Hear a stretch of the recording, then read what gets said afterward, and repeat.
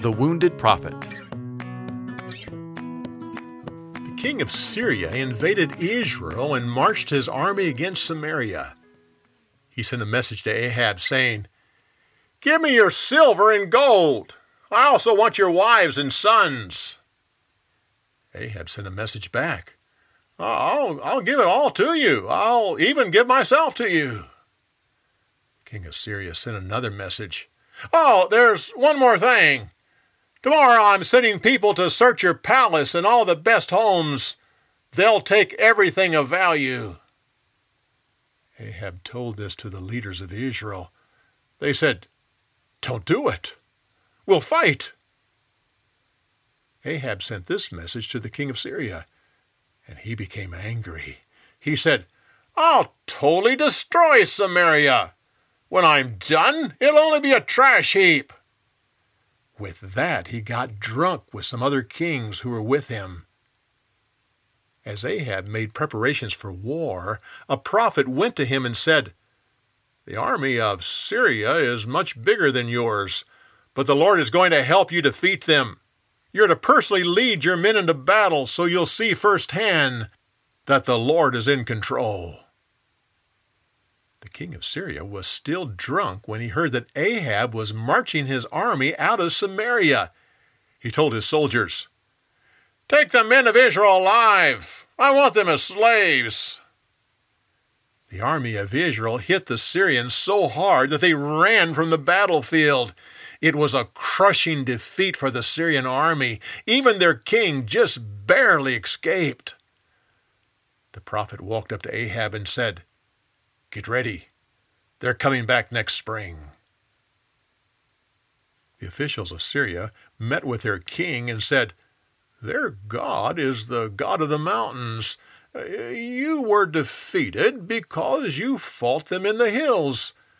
You'll win if you fight them on flat land." So in the spring, he once again invaded Israel. Ahab's army was like a small flock of goats next to a vast army. The prophet said to Ahab, "They think that the Lord is the God of the hills and has no power on flat land. Therefore, you'll defeat them, and then you'll know that the Lord, He is in control." The battle started, and the Syrian army suffered a massive defeat. 100,000 of their men died. They rushed back to their city, but suddenly a wall fell and killed another 27,000. The king of Syria ran and hid in a closet. Finally, his officials decided to humble themselves and go ask Ahab to have mercy on their king. Ahab said, "Is my brother still alive? Bring him here."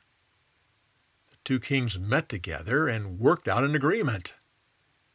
When the prophet heard about this, he turned to a friend and said, "God wants you to hit me." The friend was shocked. He said, "I'm not going to hit you." The prophet said, "You disobeyed the Lord, therefore a lion will kill you." It happened just as he said. Soon after the friend left, a lion jumped on him and killed him. A prophet said to another man, "God wants you to hit me." So the man beat him up. The prophet then covered his wounds with bandages and stood by the road. Soon Ahab came by, but he didn't realize who this man was. The prophet yelled, "Your Majesty, during the battle, I was paid to guard a prisoner. I was told that I'd be killed if he got away. But I got distracted and the prisoner escaped." The king said, "You fool! You'll get exactly what you said you'll get." The prophet then pulled off his bandages, and Ahab saw who he was. The prophet said, "The Lord told you to kill the king of Syria, and you didn't do it.